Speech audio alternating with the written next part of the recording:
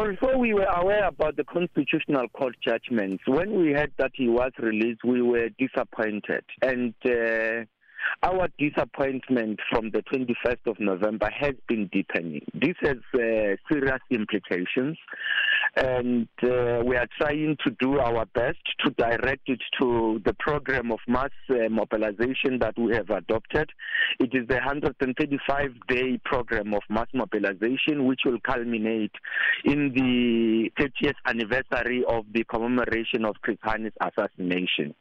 We are also trying to direct our anger through our legal strategy, in terms of which we filed papers with the Constitutional Court seeking three things. One, that the Constitutional Court reconsider the judgment. Two, that the Constitutional Court rescind the judgment. Three, that the Constitutional Court, in considering the two applications, should stay the execution of the order it has issued.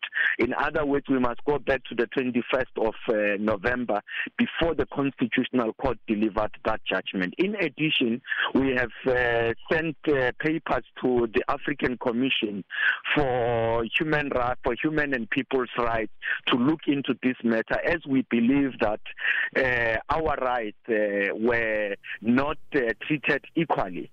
If you look at the way the Constitutional Court gave a detailed legal assessment of the arguments presented by the Minister of Justice and Correctional Services on the one hand and the assassin on the other hand, when you read that judgment, there is no detailed legal evaluation of the submissions made by the Hani family and the SACP. We believe that deprived us of equal access to justice as public service. Mm-hmm.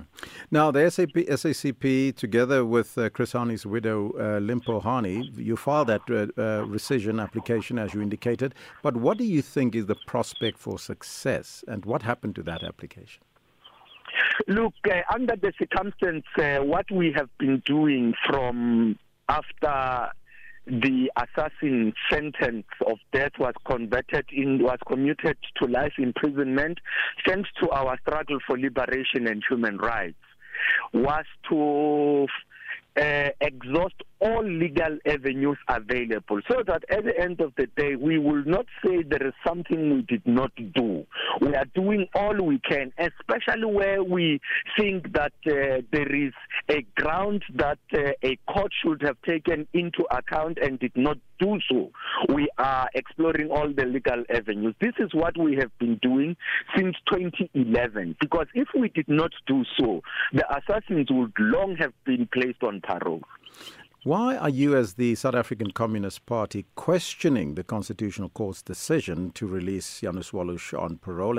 And does this program of mass mobilization against the court's decision not perhaps signal that you, as the SACP, are ultimately questioning the rule of law and the independence of the judiciary? On the contrary, our actions are within the framework of the rule of law.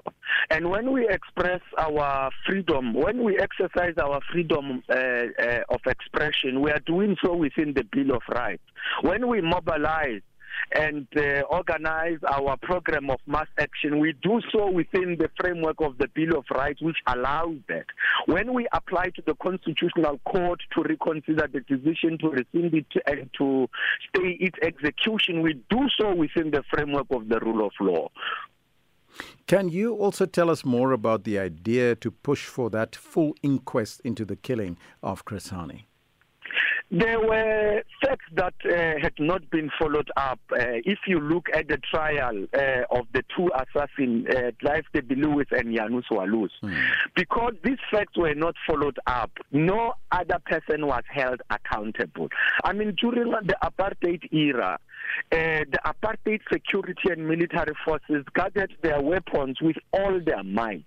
It couldn't that a person just raided the apartheid military armory and stole a weapon that was moved from one place to another by different people, tested on a farm. Someone manufactured a silencer. The silencer was tested on a farm, and no one else was held accountable, but only the two assassins who were sentenced to death and later commuted to life imprisonment. We want everybody who participated in the chain of events to be held accountable. And we believe that full disclosure of the truth can lead to that. I mean, someone, like Debbie-Louis' wife, was found with the list.